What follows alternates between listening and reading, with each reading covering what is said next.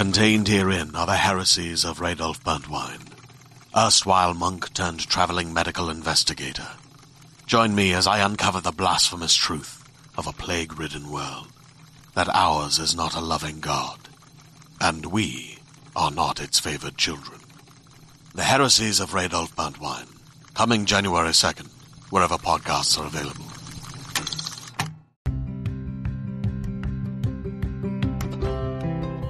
You're listening to Book Club Babes.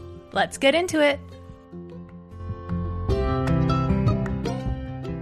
We're really excited to meet you, if you can't tell, Yes. because we absolutely adored this book. I think it's my favorite that we read this year, to be honest. I think so too, honestly. Yes. That's amazing. Thank you. There's so many elements of it that were just so Well unpredictable and good. well written, obviously. But I just love a book that you don't know, except for Chantal guessed some of it. But even still, I even said this to Caitlin, like, even I felt like you left like really great trails and breadcrumbs for us, and like putting it together, I was still shocked and like gasped out loud multiple times, even though I was like, you know what, I think maybe like Cleo is Eve, and then I was still like, oh my gosh, it's confirmed. Oh yeah. I would rather it be guessable than come out of so far out of left field that it is not guessable, if you see what I mean. That's true. Yes. Yes, I have read a few books. I read one recently actually where I was like, oh, I would never have guessed that, but I don't love it. yeah It shouldn't be a kind of out of left field moment, I think. Yes, exactly. Well, we've got Mm-hmm. some questions for you, obviously, from some of our babes, so if we could just jump into those, that would be fun. Let's do it. Okay. Yeah. All right, so I'll just start off with a question from one of our babes. Her name's Ashley, and she wants to know if your own love story inspired the great love that was between Jen and Kelly / Ryan. And she wanted to know like how you met your husband. It's actually the most Googled term with my name is husband. It's like some source of, because I never really show him on, like, he doesn't want to be on social media. And obviously I do, so there's like we're complete opposites in that respect. It's because he's become like a source of huge intrigue, I think, to like he's one of your mysteries now. And like you only really read about him in the acknowledgements, like I don't talk about him anywhere else. So but yeah, absolutely, like all of my heroes are him, really, in some. He's quite multifaceted. So you know, like I'm writing a version of him at the moment that is his sort of sunny side, whereas Kelly is definitely like his dark, like he's quite a cynic, my husband, so he's definitely got that in common with Kelly. Obviously he's not, you know, he's not living a lie. Has he hidden his identity from you for the past 20 years? Exactly. So yeah, it is I think you have to write beyond what you know, but I also think your own experiences just do filter into novels, definitely. Absolutely. I love too how you reading this book from the beginning, you originally think it's a book about a mother and a son, and then it develops into the relationship between Jen and Kelly as well. I love that it was not just a relationship between a mother and a son. Because when I thought of the idea, I then really worried, like, am I sort of annexing the husband plot onto, should it just be about Todd? But then I thought it would be quite a boring book if it was just like Todd had got involved in a gang and she had to unpick that. Like, I think that would be really quite predictable. So yeah, I'm glad you liked that sort of 90-degree turn in the middle of the book. Oh, I loved it, because I'm not a mother and I don't plan on being a mother. So although I can sympathize with the feelings that Jen was experiencing in the guild, I can't empathize. So to have that element of her like one true love as well, like, so really gripped me. I love that. I'm quite preoccupied with marriages. I think nearly all my books contain like an exploration of a marriage. But interestingly, I was child-free by choice, and then I changed my mind when I was 36. Yeah, which is kind of like, but I was staunchly like, I don't want children, I never want children. I don't know why people do it. So I'm that cliche of like the old biological clock, I think. Aw, that's cute. Oh, I love that. Yeah, they know And that. I did love too that the relationship between Jen and Todd was, I love that it was that idea of like, am I a bad mom? Like, did I, because I think that is someone, if I were to ever consider having children, that is also like how I think a lot of mothers feel like that, but don't say it, right? Yeah. I think that's exactly right. And I felt it because I had been so sort of staunchly child-free. Yes. And actually it was really empowering when one of my friends said all mums feel that way. And we all have a different reason maybe, but actually every mother sort of self-flagellates really because they, you know, they haven't been perfect. Right. I think that's, I don't know if it's like cliche to say, but like it's almost like a sign of a good mom or a good parent being like, am I doing the right thing? Am I being a good parent? Am I doing the right thing by my child and advocating for them? I think like the idea of like, if you're truly a psychopath, you're probably not going to ask yourself if you're a psychopath. That's it. True. That's it. Like the guilt is evidence that you care, really. Yes. Oh, that's awesome. Okay, we've got another one here from Maddie, and she wants to know, I actually know the beginning of this question. Where did the idea for the book come from? You posted on your stories that you were watching Russian Doll. Right? That's right. Yes. That's right. I love that. Yeah. And then she also wants to know, which I'm very curious about, did you already know how it would end when you started it? I mean, I think most readers would expect that she stops the murder, and weirdly, I quite like to write an unpredictable ending sometimes, but I knew that I had to play that card. Yes. Because otherwise it'd be really unsatisfying, I think. But no, I didn't really know until I started planning it. And actually, for a long time, the ending was that Jen commits the murder for him in a kind of maternal self-sacrifice, which I did really like, but I do like a happy ending. Yes. So, you know, her going to prison instead felt kind of dissatisfying in a way. Yes, especially with if all of the Kelly/Ryan stuff was going to happen as well, it would be sad. Yeah, I know. And I wrote one book with a sad ending, and I do think people don't recommend a book as much with a sad ending. I think it's like a bit of a thing. Yeah.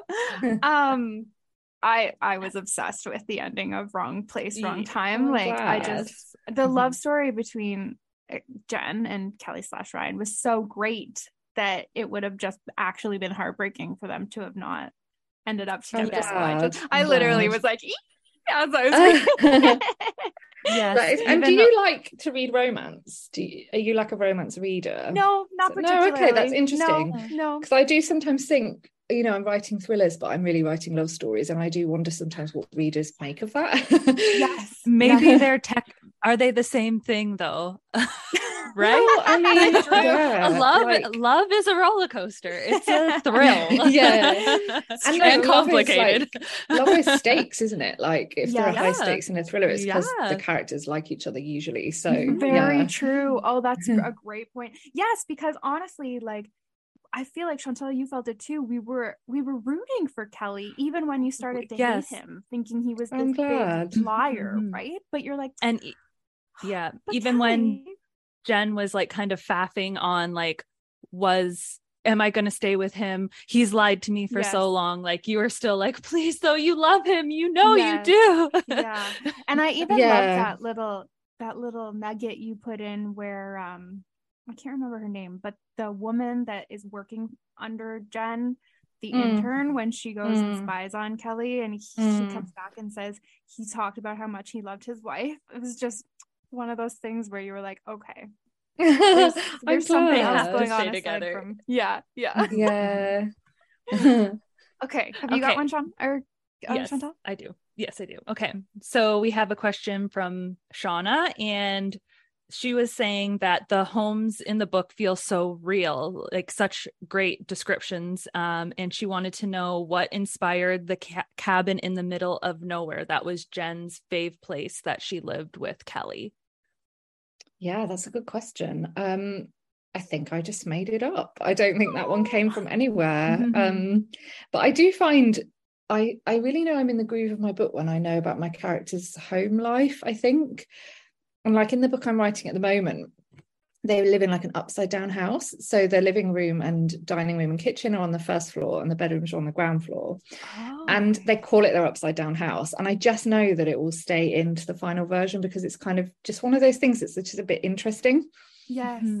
That's I loved how when Jen would wake up, it was like you were describing what was around her, and she like knew where she was in that moment just by the feel of the carpet, the way the light was coming in. Exactly. And it's just crazy. And it made you think back to like, I would know it would have been college, the light's different in here. Like it really painted a great mattress, picture. It's like a cheap mattress. I love that too. And I also loved when you put in that perspective, and I think that a lot of women feel it. I know that I personally have, but where she went back to when she was in her 20s and she's like, damn, I was a 10, like, but she didn't feel like it then. When you look back and I love that.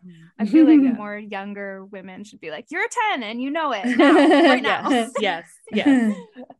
Okay, we've got a question from Nicole. She wants to know if you're a plotter or a write on the fly type author.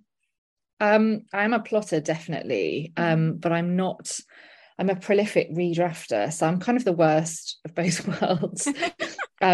Like I do like 5 or 6 drafts before I deliver to my publisher, and they're do-overs. Like very often I delete the first. In fact, I almost always delete the first draft, even though I've plotted it out. So yeah, I am a very inefficient author, really, in that respect.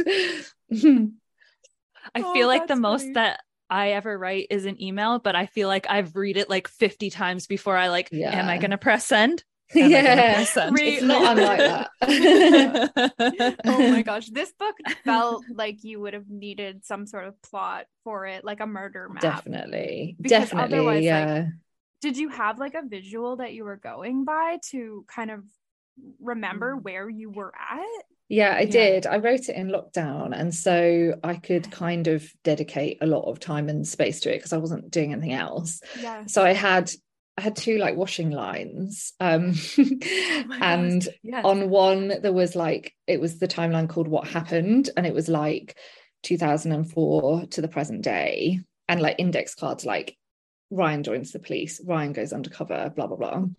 And then the other timeline was how Jen finds it out.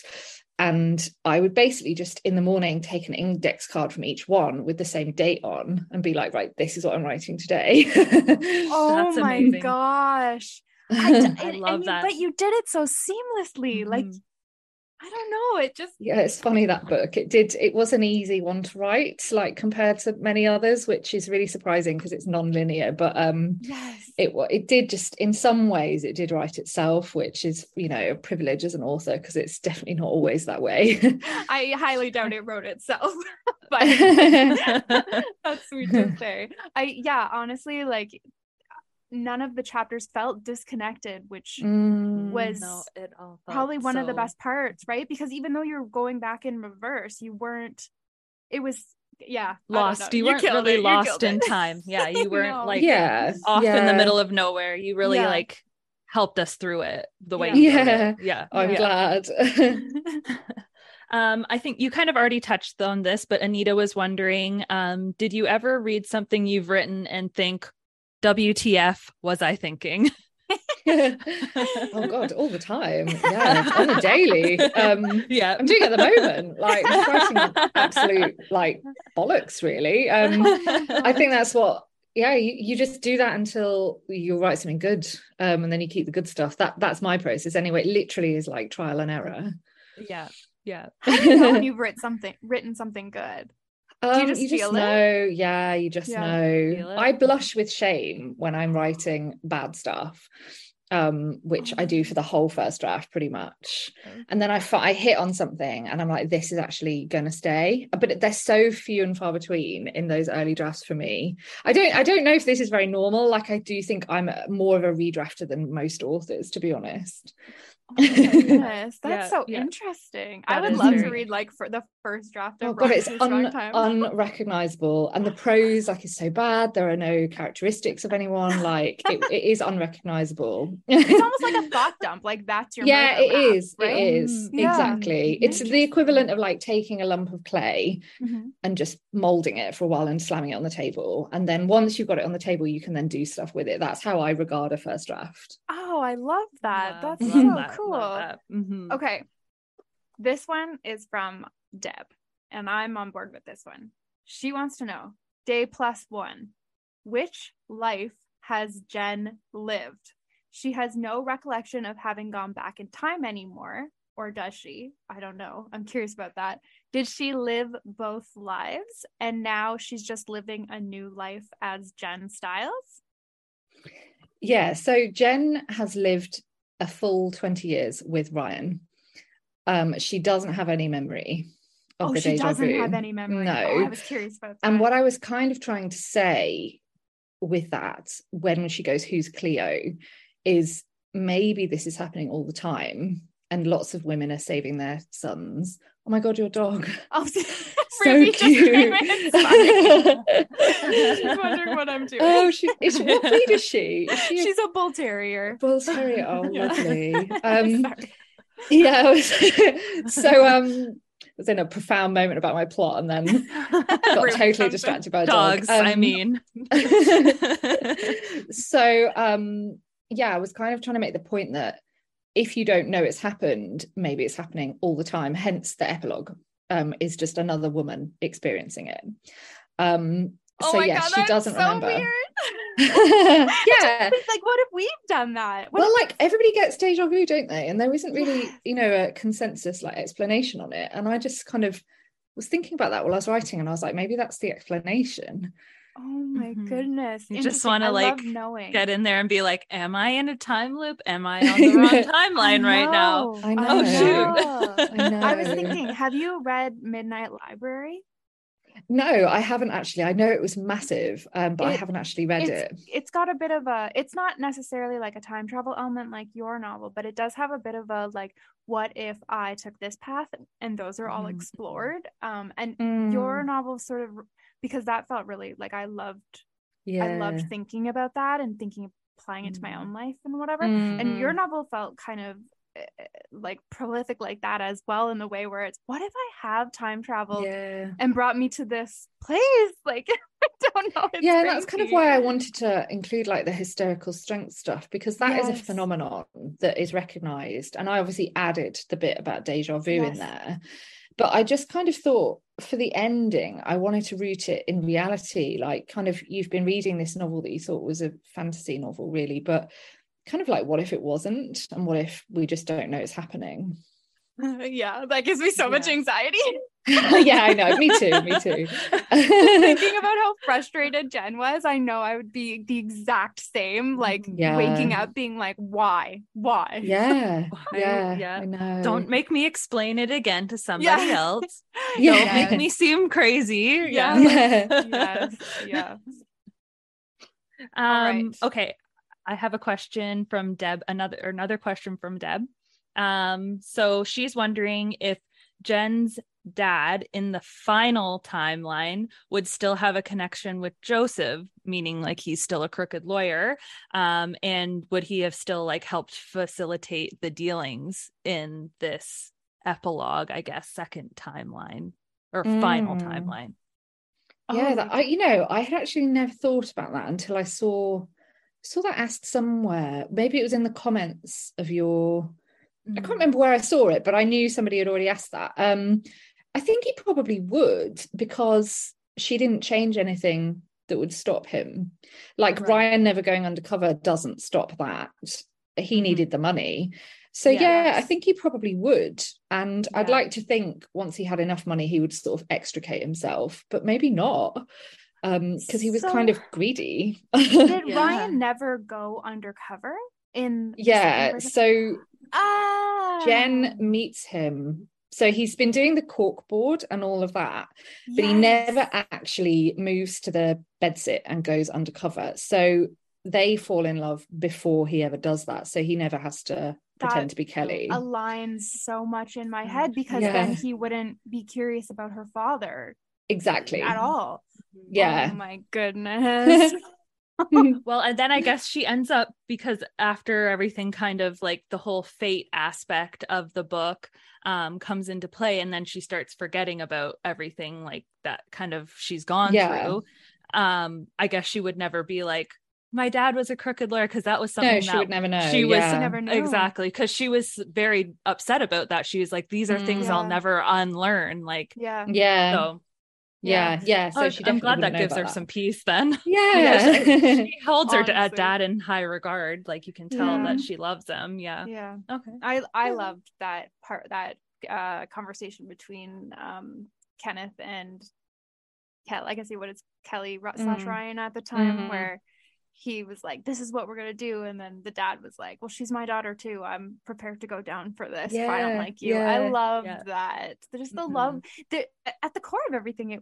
They all just loved Jen. And it just got out of hand. And that is the core of all of my books, really. There's always that, because I just think people don't kill people or go undercover or whatever for just because they want to. Like, my characters only ever kill really because they love someone, and I think that's kind of how most people are that are not like psychos. True. That's true. That's very true. Okay, I'm dying. I gotta know about this epilogue. We need more details about the epilogue. Okay, so was the stabbing bound to happen regardless of who carried it out? Can Pauline change what's happening similar to Jen? And if she does, how does that re-impact Jen, Kelly, Todd, etc.? I know. I mean, it's like another novel, isn't it? Yes. So I haven't plotted this out, but I would imagine she would try and stop it, and maybe it would impact someone else. And I do think it's like a perpetual. Exactly. I do think somebody bad like Joseph is probably going to meet like a ghastly end at some point. And it was kind of these women hoping their son wasn't behind it. But I do think it would be like a domino effect, and he probably would get killed by somebody else. It's almost like his parents might have had to go back in time to change his story so that he wasn't a criminal in the end, because if he's going to be a criminal, he's going to be a criminal kind of thing. God, I wish I'd done that as an epilogue. Joseph's parents. That would be so interesting. Well, I mean, you could always write another book. I might email my publisher like, we need to do a version 2. Go back for Joseph's parents. Oh my gosh, re-release epilogue part 2. That's funny. Oh my goodness. Okay. All right. So I just wanted to know, and so did Shauna in the group. She wanted to know if you had to do a lot of research yourself on time travel and what that looked like, that aspect of it looked like. I did a bit. I mean, I'm a bit wary of doing like a science dump on a reader, because I just think that they're not reading this like a textbook. No. But what I did was I found a paper by somebody who was writing about whether a time loop is theoretically possible, and he is a physics professor at like a big American like university.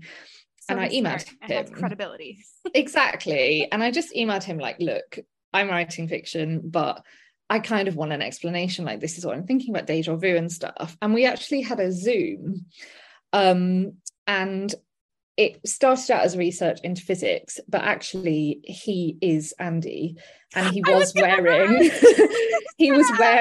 the Franny and Zoe like he was literally wearing the t-shirt. Oh my gosh. So amazing. I lifted him off Zoom and I put him in the book, and he knows I did that. So actually it was character research really in the end. Oh my gosh. My next question was going to be, tell me about Andy. I loved him because he was actually such a pivotal character for Jen, but not really for the novel necessarily. Like, I feel like we needed him to get some stuff, but I was always curious, like, what's going on with Andy? But he was really like Jen's therapist in a way, like the one to be like, you're not crazy. Yeah, I have an established thriller readership, and I didn't want to suddenly be like, I'm writing a time travel novel, like, hope you can keep up. So Andy's Function, it's suggested by my agent, actually, when she read a draft. She said, I think you need like somebody to provide guidance and summarize what Jen knows sometimes, because it is a confusing book. So that is his role, really. But I kind of had a lot of fun with him, because by the end of the book, he's like 15 or something, and he can't help anymore. Exactly. So I think I had a lot of fun with how she gets him to recognize who she is and stuff like that. It became quite fun for me. I loved the imaginary friend George part. Yes, and I love how she great. tells him, and he's like, oh shit. Wow, this is real. But it's almost in a way sort of, I mean, for Jen, absolutely, but unsatisfying, because she couldn't go. I mean, she wouldn't even remember him in the Jen style of life. So I know that like their paths might cross, and she would never know who he was. It's kind of weird, isn't it? And then I mean, the same the other way too. It was very interesting. I love that idea too, that there are like, it felt like there were core things, like Jen and Ryan were meant to be together, and that still played out just differently. Even like Cleo/Eve and Todd were meant to be together, and so that played out and I wanted to kind of write about fate in that sense, really. I find it interesting, but not in a cheesy way. It didn't feel like I'm glad no, it was definitely, I feel like it was a book technically about fate, but it was a thriller, it was a romance, it was I know a crime. Really, it was know amazing. what it is. Like a lot of my books, they don't know what they are. It hit every spot again for me. Well, I just think, like, why write a thriller with cardboard characters when you can write a thriller with really rich characters? And why stop at thriller? Why not write a love story as well? Like, I just think you can throw the kitchen sink at a reader and they actually don't mind. It's actually a rich experience for them, I hope. Absolutely. It absolutely was. Yeah. It's funny too, because I remember in our first episode, Chantal was kind of like, well, I'm kind of looking at Kelly, but I loved Kelly too much then. So I was like, no, Kelly's not involved, not at all. So when interesting, did bring that in for Chantal, she had kind of been suspicious, but I was not at all. So we had a different experience reading it, the same book at the same time, which was cool. I loved that. Yeah, I know. I was like sus on him the whole time, and Caitlin's like, they're meant to be, and I'm like, I don't know about this. I don't know. They're in love. And I'm like, stop, they're not. Oh my goodness. Up to something. Yeah, he was. He was. I think we don't want to really take all of your time, but is there anything that you wanted to like say to any of the readers, or like just that I enjoyed listening? I'm supposed to be on maternity leave, and I have come out of my shell to come on this podcast because I just enjoyed listening so much. I feel so honored. Thank you. And we always ask our authors, are you team audiobook, physical book, or ebook?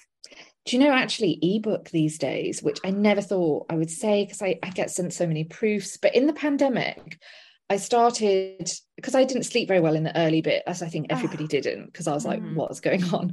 I found like comfort in just turning my light off in my bedroom and just having my Kindle with backlit. And I've just stuck to it. So now I read all my proofs digitally, which I never thought I'd say, but I haven't read a physical proof for like a year.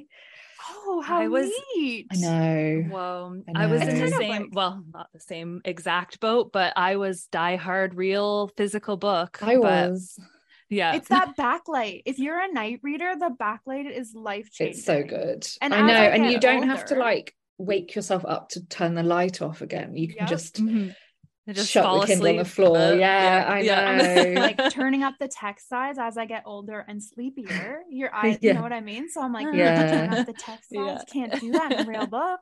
It's really nice. I know it is, and you can't search. I'm like, who's that again? And I highlight the name, and it's like X-ray comes up. Like, this is the protagonist's brother. Like, it's great. Yes. I love that. Oh my gosh, I love that. One last question: what book are you reading right now? Oh, good. I am actually reading, what is it called? Let me look at my email, because I was sent it by my editor, and I want to get this right, because I'm really enjoying it actually. So it is Jocelyn Jackson's With My Little Eye. And it's basically about a woman who thinks she's being stalked. But it's really well written, and she is an actress and she's already quite famous. So nobody really believes that she has, like, they're like, well, that's kind of the price you pay for fame and stuff like that. And it's somebody in the public eye, sort of. I find that like quite an interesting discussion. Yeah.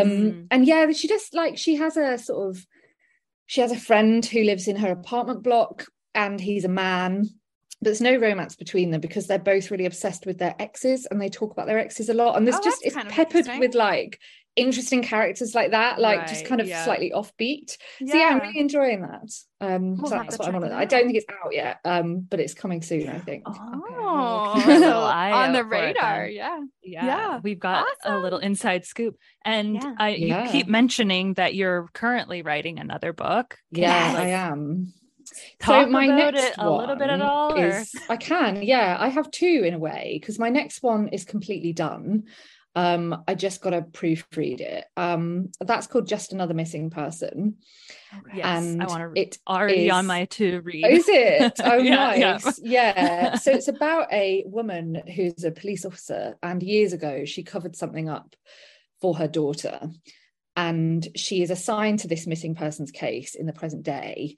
And at the end of the first day's investigation, she goes to her car, gets in, and there is a man in the back wearing a balaclava who says, I know what you did, and now you're going to do everything I tell you to on this case. And his first instruction is drive. I love it. So it's kind of like about police corruption, but it contains this twist. I did 9 drafts of that book before the twist worked. Like, it made my hair go grey. So I hope it's satisfying. It's a big midpoint, kind of like Gone Girl. I'm excited now. I'm excited. Yeah.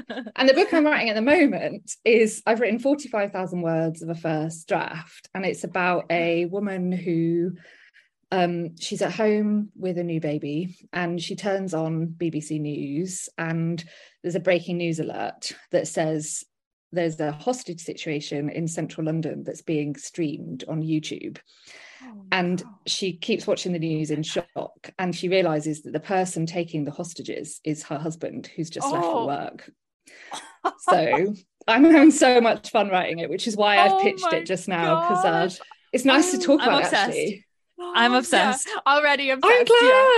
I'm glad. It kind of has like shades of wrong place, wrong time, because obviously the husband has some secret. Yes. But yeah, I'm having a lot of fun with it. Yay. Well, we've got lots to look forward to. I bet you'll be like in labor. My baby will writing. allow me to write it.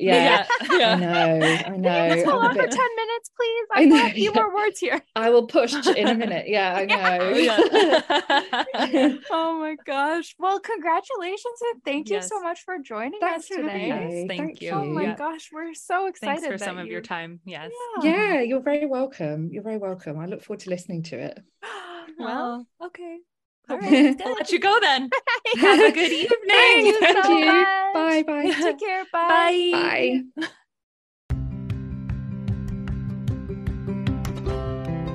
Thank you so much for listening. Please join us over at the Book Club Babes Facebook group for book discussions and to make your book recommendations, or on Instagram at bookclubbabes.pod.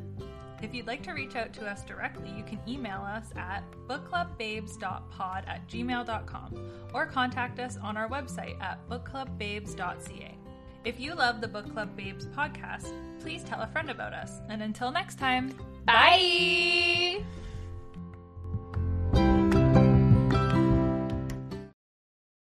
Hey there, this is Justin Bartha. I made a funny new podcast, King of the Egg Cream. It has the greatest cast in the history of podcasts with actors like Louis Black. I'm torn by my feelings for 2 women. Bobby Cannavale. You can eat it, or if someone hits you, you can put it on your cut. Melanie Linsky. I wonder what these marvelous things are that look just like boiled chicken feet. Jason Ritter. I can break things and pick locks and kill people. Michael Stuhlbarg. The whole point is to inspire people that they should make themselves better. Ari Grainer. No, don't whet its appetite. What are you, an idiot? Me, Justin Bartha. That's not just any egg cream, that's a Lemke's special. And all narrated by the hilarious Richard Kind. This is the story of Harry Dalowitz and how he rose from nothing to become New York's King of the Egg Cream. So if you like funny true stories, come listen to King of the Egg Cream, available wherever you get your podcasts.